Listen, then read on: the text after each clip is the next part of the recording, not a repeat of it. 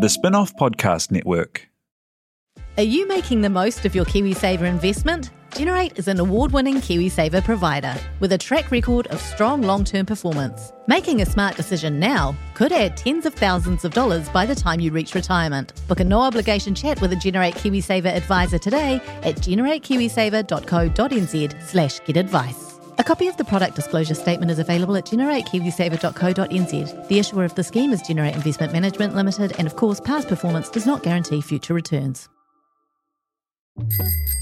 Ready to rediscover the joys of cycling? With over 300 kilometres of cycle paths across Tāmaki Makaurau, jumping on your bike and going for a ride is such a fun way to discover the city from a different perspective. Cycling is getting more and more popular across Auckland, so now's a great time to join the hype and give cycling a go. Head to at.govt/cycling to find your nearest cycleway today.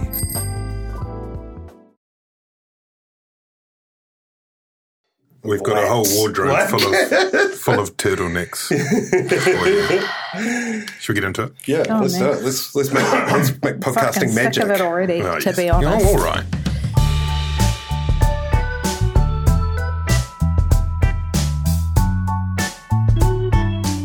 Tēnā koutou katoa, my name is Toby Manhai. This is Gone by Lunchtime, the original alpha strain of political podcasting in Aotearoa, coming to you direct from a quarantine facility on the outskirts of the metaverse. We're back for the year 2022, and big news, we are 6 years old. Shit. Into our third term complacency. The first Gone by Lunchtime podcast was on February 3, 2016, and today is February 3. Wow, remember those days? Wow. We were teenagers, really, weren't we? Yeah. I only had 4 kids back then. I think I had hair. I didn't have hair. And you didn't know that you were going to be required to do more than one podcast. I had no idea. I thought it was a one-off. And you had to walk up those stairs. Yeah. Oh, the memories. Beautiful. The only reason we've been able to survive, apart from our close bond of friendship, is the support from members. So thank you, members.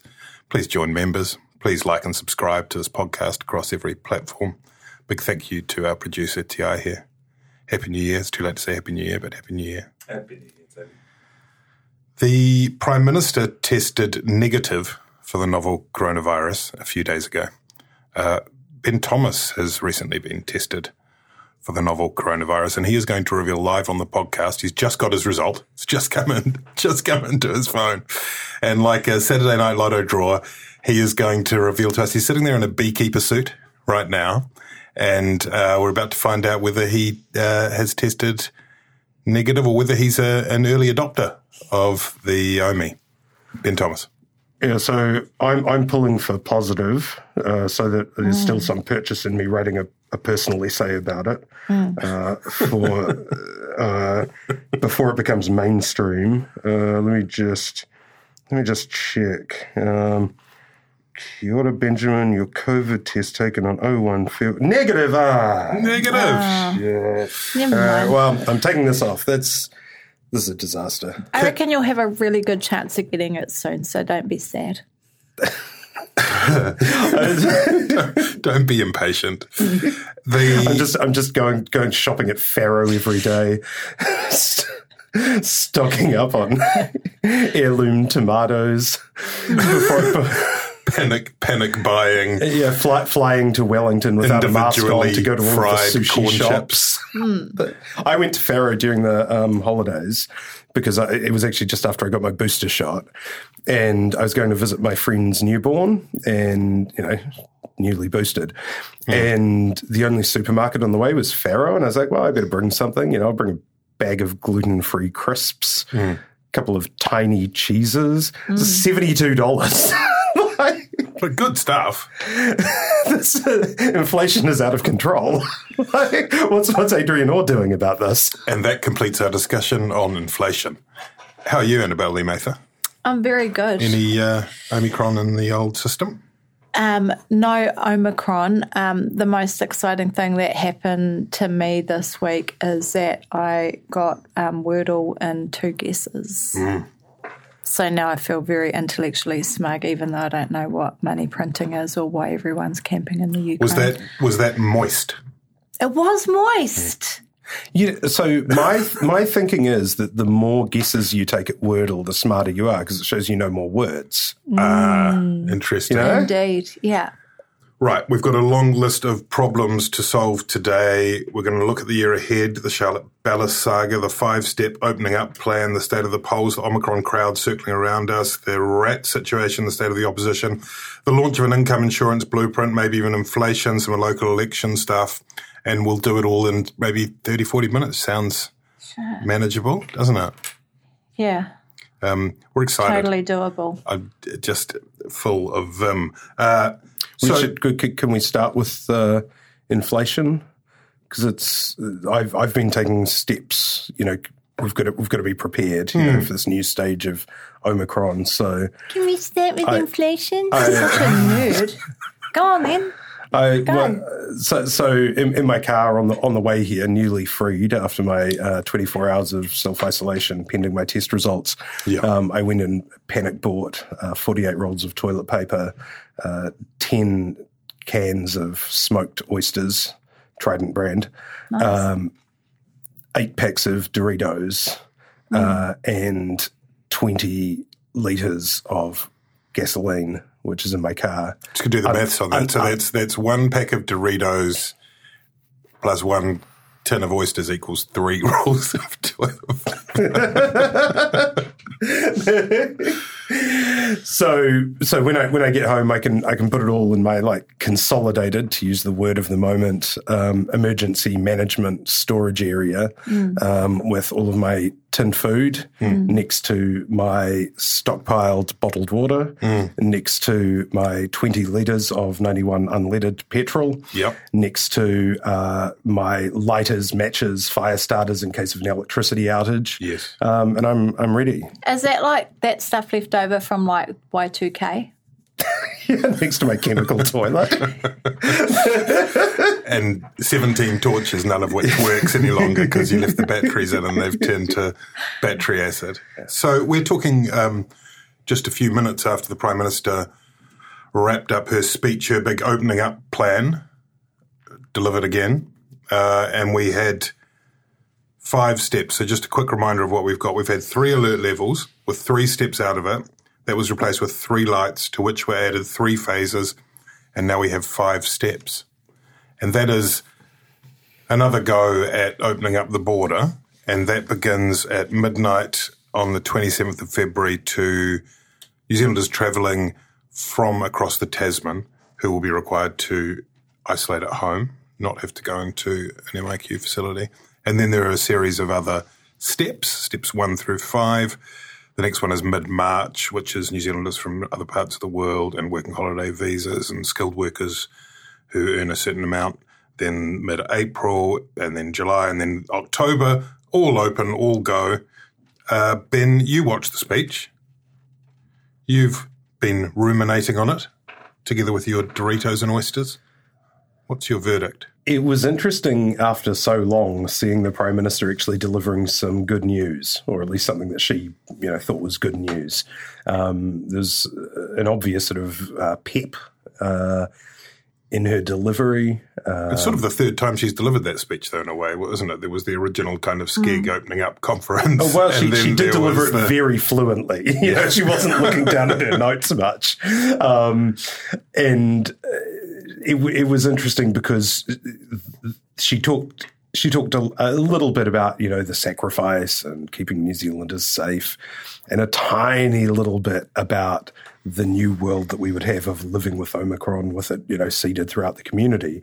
But she spent the majority of it talking about the future, moving forward, which I think gets an outing every sort of few weeks or months as a government tagline. I remember when I worked in the Beehive, we had a series of annual conferences called Moving Forward Together.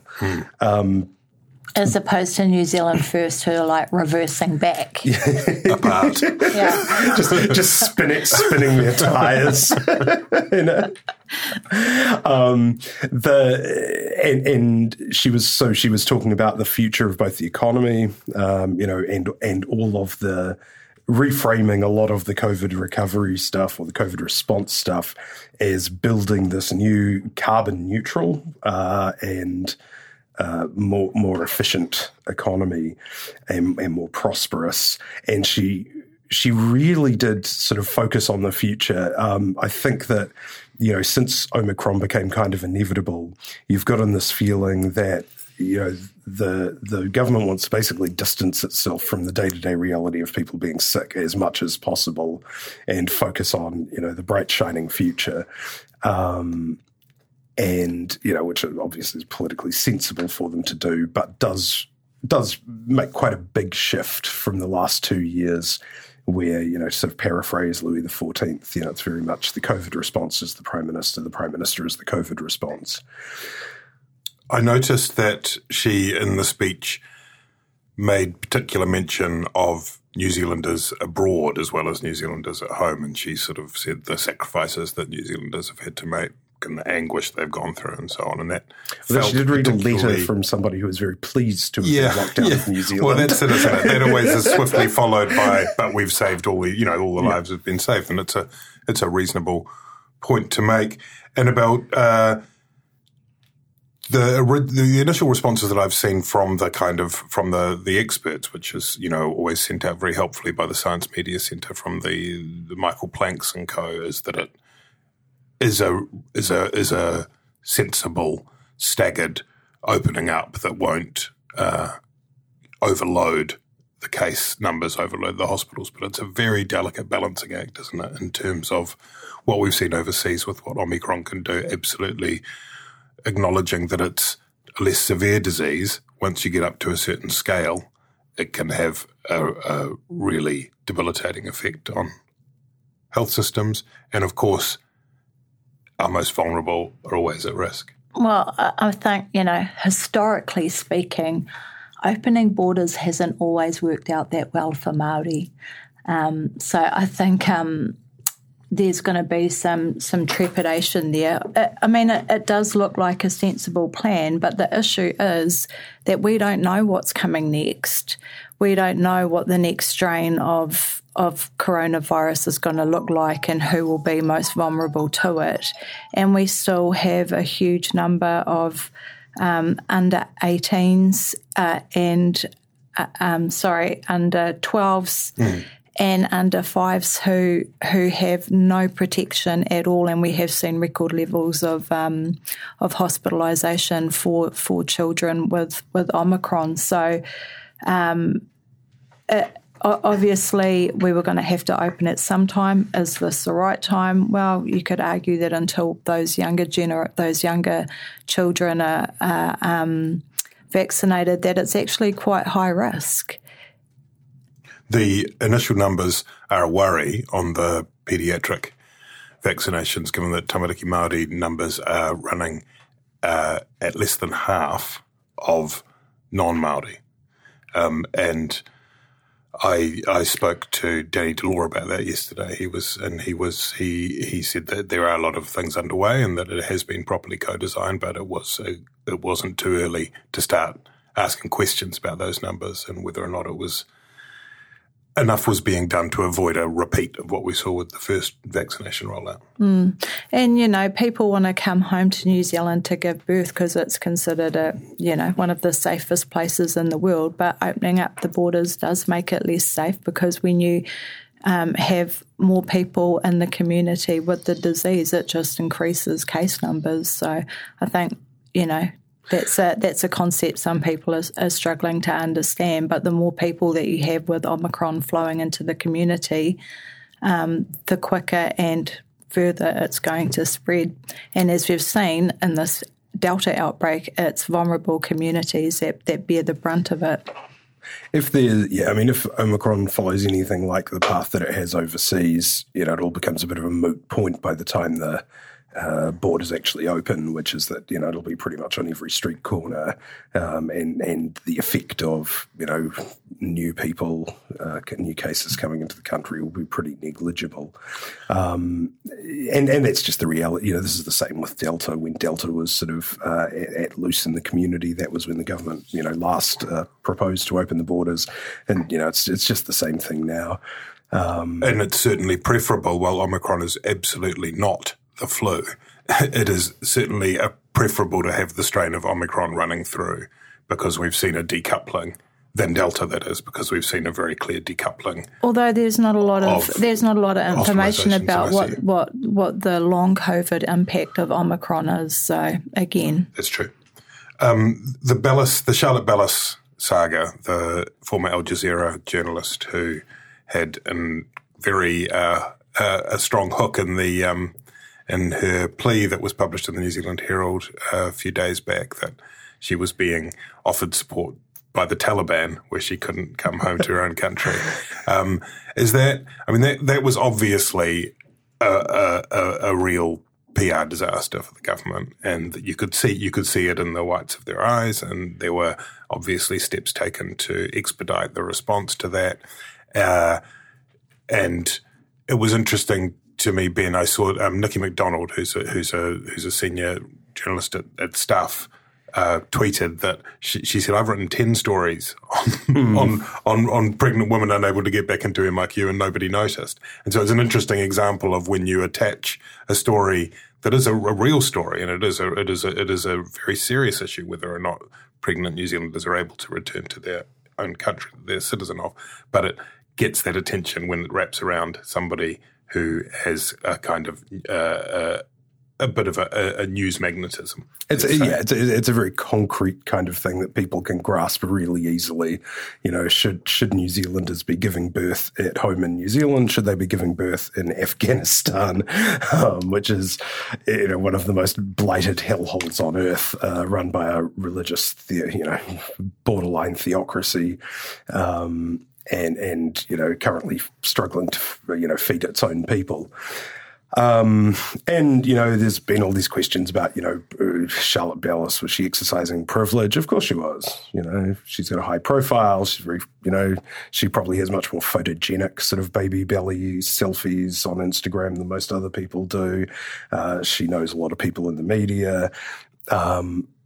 At the same time, that seems like the exercise of those sort of advantages for good, in the sense that she didn't accept, the plea bargain, the initial sort of corner-cutting offer from the government, and said, no, I'm holding out. I think I don't want an exception made for me. I don't want a loophole. I want other mothers to be able to return. And the thing is, the guy who's the lawyer for that case, actually an old friend of mine, I wasn't involved in any of this at all, but... And he said, the person that he started working with, who is Roshni Sami, did, again, like you said, didn't get any of the same sort of attention or sympathy. And so they've actually been working on this, on these cases together for a while. They hit a jackpot with this case, and that really sort of brought public attention and sympathy to it. But you've got to make hay with those sorts of opportunities when you get them, if you are looking at a wider cause. Many of us have those stubborn pounds that seem impossible to lose, no matter how good we eat or how hard we work out. My solution is PlushCare. PlushCare is a leading telehealth provider with doctors who are there for you day and night to partner with you in your weight loss journey. They can prescribe FDA-approved weight loss medications like Wegovy and Zepbound for those who qualify. Plus, they accept most insurance plans. To get started, visit plushcare.com/weightloss. That's plushcare.com/weightloss. We're going to have Omicron now, as you have both touched on, running through communities. There have been some predictions of RNZ ran a headline with 50,000 cases by Waitangi Day, which is clearly not going to happen. But in the worst examples overseas, if that was repeated, we could get that high. I looked at Queensland for a bit, which has a similar population, similar measures, and had a similar lack of COVID in the community until recently. And they got up to sort of, I think, just over 20,000 cases at a peak, and then have dipped back down to sort of 8 or 10, one of the things that brings is this requirement to shift. We're going to shift through these phases that Aisha Varel laid out, which means that the contact tracing operations change, the lengths of isolation change, and also we shift to a different testing regime, which means that you need these rapid antigen tests, which have helpfully been abbreviated as RATs. I don't like it, but it wasn't my decision. And that brought with it the questions over whether or not the government had adequately planned for the provision of those tests. The suggestions that tests had been commandeered or requisitioned, that was denied. It was just that Ashley Bloomfield had a chat with the supplier and said, yes, I would quite like for ours to be prioritised, since which it's been announced that another big order has been arrived at. But that whole exercise, Annabelle, I don't know if you were paying close attention to it, it did seem as though whether or not the decision was right to get involved and say that we'd like to prioritise the centralised distribution of those tests, which maybe, of course, we want people in the health sector or whatever to be able to have access to them first. It did seem as though it suggests that they hadn't been thinking ahead enough about those tests. I mean, I remember the Roche report, like well over a year ago, they were saying you need to get on top of the rapid tests, and it seemed sluggish. Yeah, and I think that Chris Luxon makes a good point when he says that, we could improve our supply by adopting the same standards as Australia, and if those suppliers have been approved by them to also approve them here without going through the usual rigmarole. But I think that it's been a bit of an overstatement when people have appeared, in the media and said that the government has stolen their supplies. And I think I'd be concerned that we would see a lot of price gouging and a monopoly on RAT. So yes, it seems like they were slow off the mark, but it seems like everyone's struggling to get hold of RATs. Just to go back to the Charlotte Bellis thing, obviously every woman wants to be able to return to her papakainga and give birth, including wahine that were in lockdown here and would have liked to have returned to their own rohe. I think that it was a poor judgment, to say the least, by Charlotte to use the Taliban as a point of comparison, as a female journalist who has reported on the issues in that country and the absolute dire situation that Afghanistani women find themselves in. I think it's, we've seen over the last few days a number of Afghani women speaking out about that, and I agree with their sentiment. On the rapid tests, Ben, one of the things that I thought was kind of noticeable was that there was a relative lack of humility. Like it seems like it's all sorted now, but there was never any acknowledgement that they hadn't done it. What I'm trying to say is, do you think they needed to swallow a dead rat on that one? Very good. Like you say, the need for rapid antigen tests was flagged by Brian Roche, who has been, exhaustively sort of charting and monitoring, at the government's behest, their response and writing these reports with recommendations that never get implemented. It was clear that at some point we were going to need lots of rapid antigen tests, particularly, and the government was still dragging its heels when the government was completely missing during the summer when Omicron was sort of swallowing and engulfing our nearest neighbours. In terms of requisitioning, or to use the government's word, consolidating, they actually did. They did swallow up orders, that were made by private companies into their own order. They released a very carefully worded statement yesterday saying that with their largest orders, which are the ones they announced yesterday, those did not come at the expense of any other providers or any other orders. So, look, it's quite an interesting euphemism, sort of like, Russia looking to consolidate the Ukraine, Helen Clark consolidating the foreshore and seabed, and then distributing property rights, as the government saw fit to prioritize. And look, you could say it's defensible to say, look, we're on a war footing here where, the government is going to commandeer private property. The government, it's like the Public Works Act. We're going to take it all in and we are going to take care of the distribution. You make it sound like they rear-ended a tow truck into some chemists or something and did a big smash and grab of their rats. Well, no, I mean they didn't really. They just the Uber Eats person came to their door and said came to them at 7B and said, "Is this 7A?" And they said, "Just drop it off here, mate." That's Well, no, I think in the Bloomfield's description, he rang up the restaurant that for the Uber Eats and just said, "Oh, I've just got heaps of people around who really, really need those pizzas. So could you push our pizzas ahead? Because these are really wonderful people."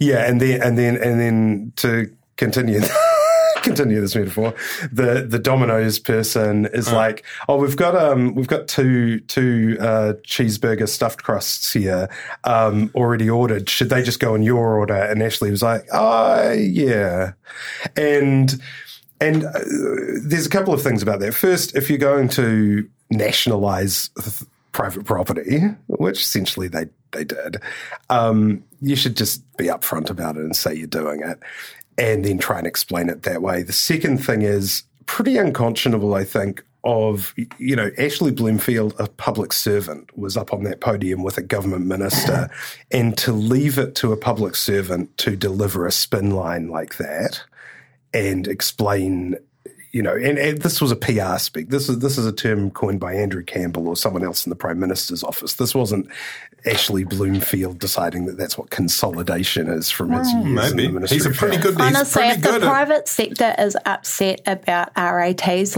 wait till they find out what happened with foreshore and seabed and Public Works Act and all of that shit. Yeah, exactly. It wasn't great. Guys. You're going to be appalled. But it was exactly the same thing. I mean, all's well that ends well. We can trust the crack people at MB to make sure the RATs get to where they need to be. They'll 4,000 of them will turn up at the Families Commission for their use. Private sector guys, maybe you should organise a hikoi. I can give you some contacts of people with loud hailers and really good hikoi boots and shit, and they'll hook you up. They'll distribute sort of about 50,000 of them to that website that reviews New Zealand books or whatever. They got 500 grand during the funding round. All of the best minds of government are on it. We'll find some in the fucking crater at Mangafo. So if there's one thing we know from the vaccine rollout, it's that we can trust the Ministry of Health to get things where they need to be. Well, we've got a lot now. So that's the good news is there are basically, ships loaded with the things making their way to Northport this very moment, and we're all going to be swimming in rats before long. And the reality we're going to face is quite shortly, and it's something that's happening overseas, but it's kind of, I think, one of the things that it's really hard to really grasp until it's here, is that essentially it's going to be like a whole bunch of micro lockdowns, is I think the best way of looking at it. And every workplace of a certain size is having to deal with this. Some are more critical than others, obviously, when we're talking about the health systems and distribution networks and all of that. Political podcasting. There's going to be a whole bunch of really complex, really annoying, sometimes quite dangerous and from a health point of view, but often just in terms of dealing with shortfalls in workforces.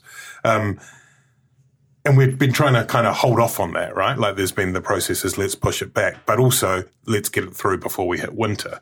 And I don't know, do we feel as though New Zealand is kind of braced and ready for that? I don't particularly since it is. I mean, this is not a reflection necessarily on the preparations that the contact tracers and the officials are doing, because I think they are ready. But I just don't think the people I talk to, who may not be bright, but the people I talk to, I don't think I'm talking about my friends. I don't think they have quite got their heads around what the new reality is going to be. What, like them having to self-isolate for 24 days? Is that what you mean? I mean, at its yeah, I mean, most of it won't be that. It'll be like just short things and tests until can we go back and we can't do that, and that's had to be stopped, and someone's not going to school and is all of that stuff. It's going to be a real pain. It's like, I just mean it's like, that's why I say like micro lockdowns. Like the lockdown, at least there was a kind of simplicity to it. Whereas now it's going to be, oh no, Ben can't come because he's serving up 3 days to go on his ice, and Annabelle's got to do a test, and then she's and then she's every a casual time contact, someone at your casual kid's plus school close test, contact, household contact, it's just going to be full on. No, I think, I mean, I've been getting a lot of texts lately about buying nausea tablets and hydrating ice blocks and like soap. Yeah. But in terms of the reality of how households are actually going to manage swinging in and out of isolation all the time, I think. Ben's got a couple of dozen toilet rolls. And some oysters, so $80 per can in total. 1 can, 1 roll combo. Oh, you're offering a price? Yeah. I see. This is a marketplace. I was going to say, he's price gouging his expensive. oysters. Yeah, no. Let's talk about 2022. I've written down here the challenge facing the government in 2020, which shows you how on the ball I am. It is a bit like that, though, isn't it? Like we've travelled back in time to now, since we're being nostalgic about the pod, right? It's almost exactly 2 years ago since we recorded a pod, and I think at the end we tacked on something about some virus or something that, I made some jokes about bats and snakes. Yeah, and I remember saying, everyone will be sick for a few weeks, but it's pretty mild, and then we'll just move on with our lives. And nailed it again, Ben. Then I said Judith Collins will lead National. It's like a great victory if their MPs have the courage to bring her on.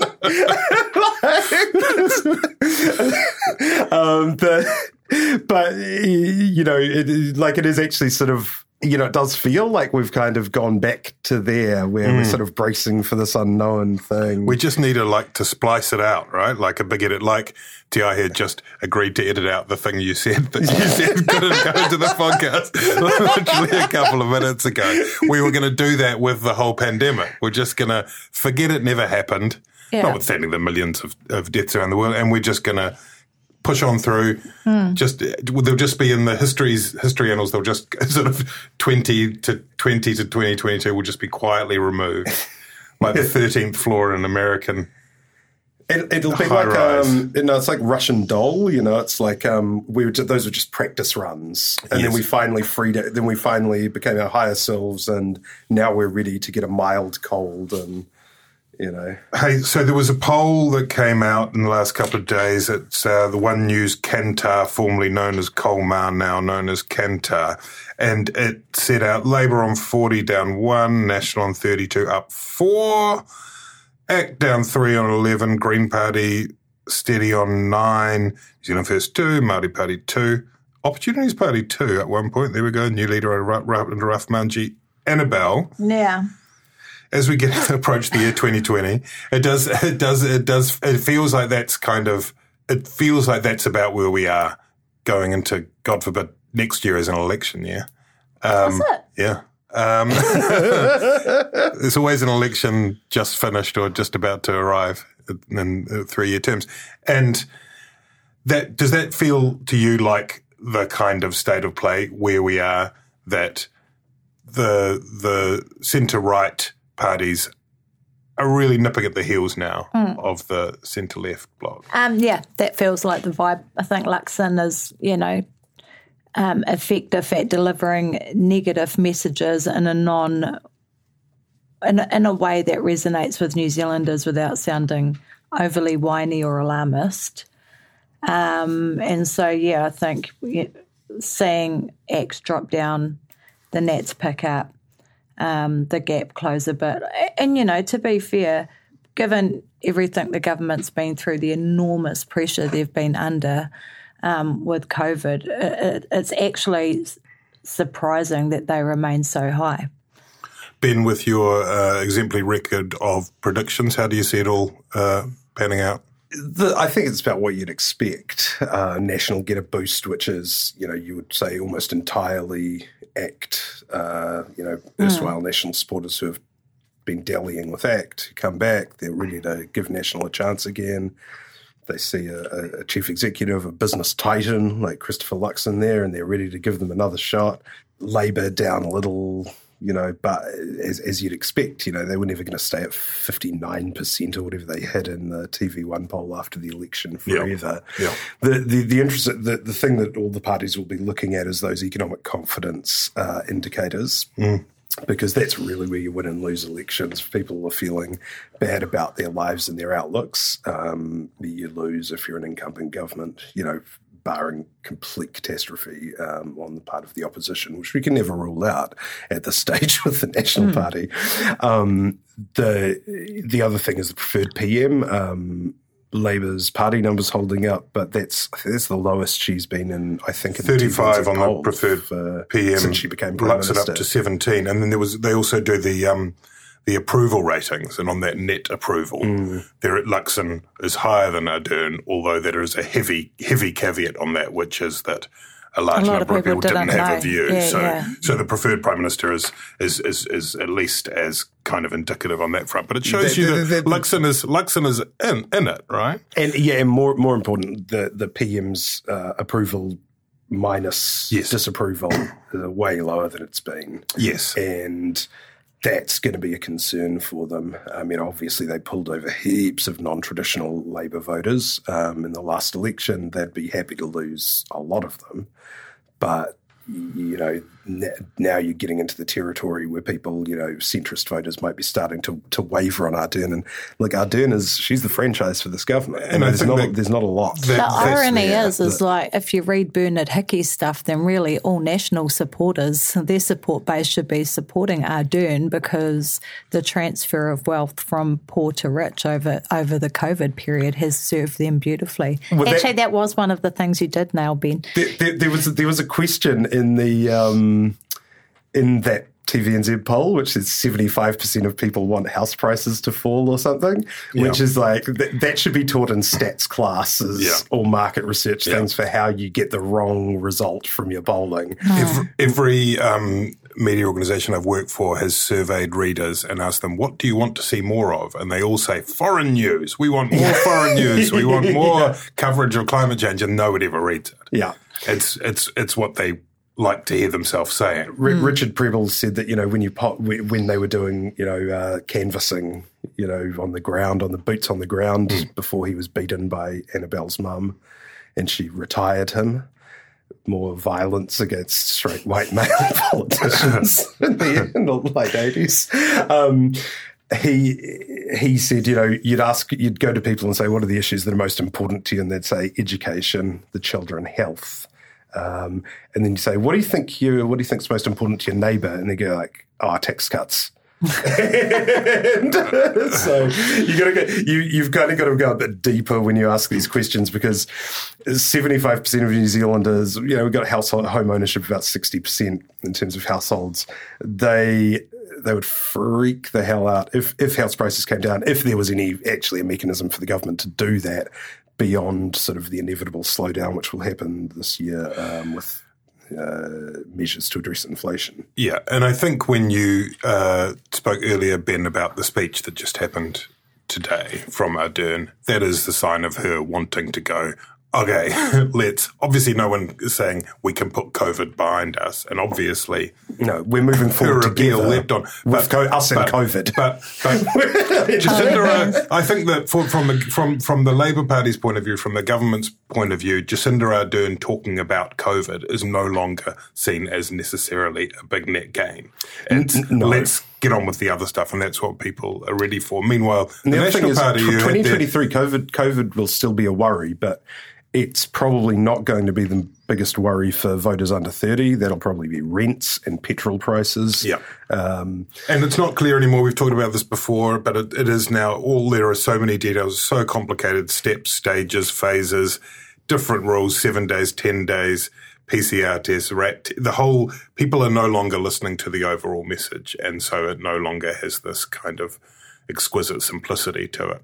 Meanwhile, the National Party, going back to National under Luxon in Queenstown with their retreat, one of the things that just seems to radiate is that they just seem a bit happier. They don't seem to be faking it, like they don't seem to be looking over their shoulders. There just seems to be a bit more energy and actual sense of possibility there. To be fair, summer vibes. Summer? It's lovely. Summer vibes. Love that summer. Wasn't and it good? Queenstown vibes. There are a few issues to deal with, including enthusiastic coders like Harete Hapango, Wikipedia pages. And of course the Judith Collins, you don't necessarily want to be grinning too widely as she gets into NFTs. Harete Hapango. So this, what you're referencing is that she was found to. Was it her? She got someone to fix her wiki quote unquote, page, remove the controversies from her wiki she page. She was approached by journalists saying, "What's?" I think might have been Thomas Cochran there. And what's this about? Oh, I don't know. Let me go and find out. Comes back later saying, "I've done some investigation, and it was me."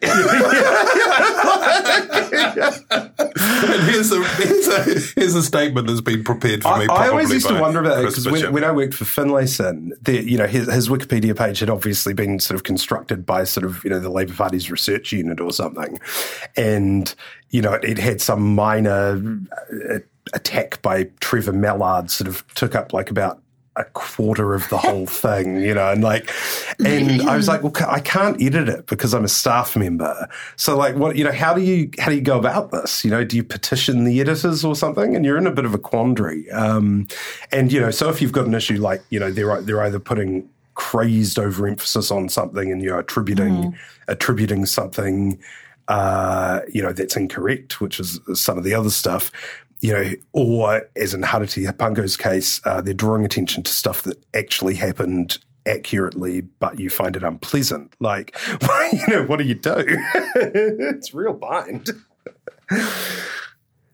It's funny, because she's a bright woman. I mean, she's got a law degree. She was handpicked by Chester Burrows to take over that seat. Well, that explains a lot. Tariana wrapped around her, but she just doesn't seem to exercise very good judgment. I mean, to repeatedly attend protests that were heavily populated by anti-vax. Yeah.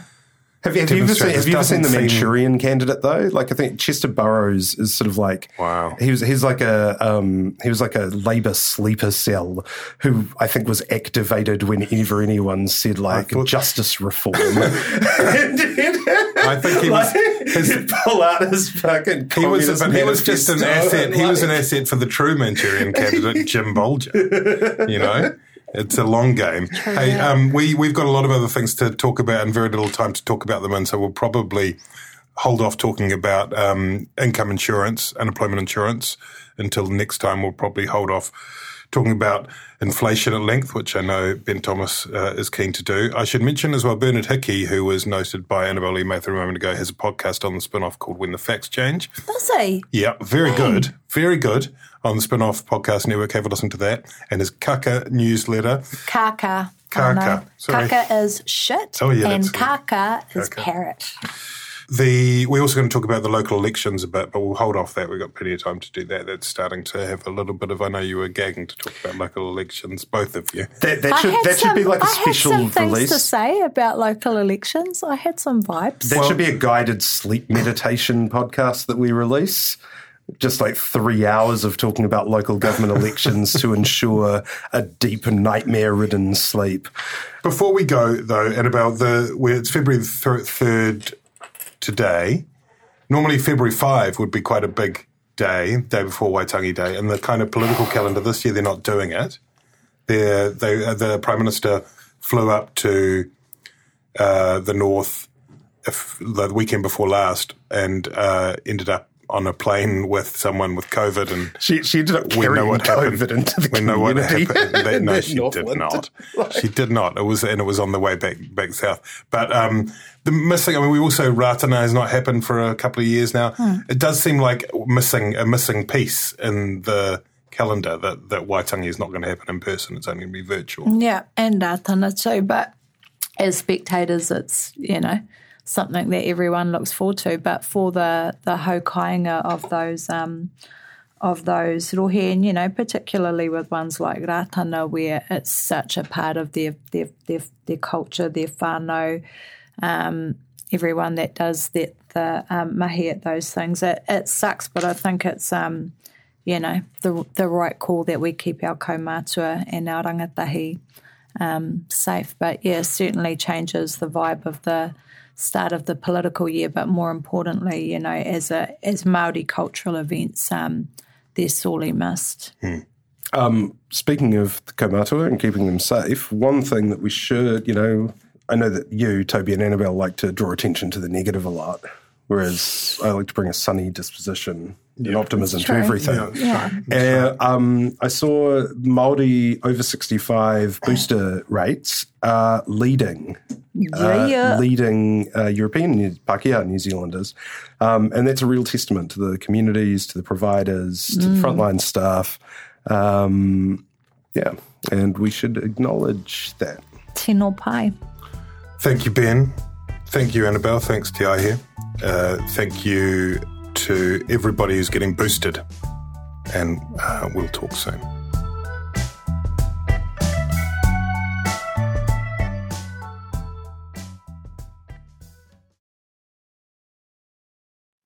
Kia ora e te iwi, Te Aihe Butler here, podcast manager at The Spinoff. If you enjoy listening to our podcasts, consider supporting our mahi by signing up to become a Spinoff member at thespinoff.co.nz/donate. The Spinoff Podcast Network.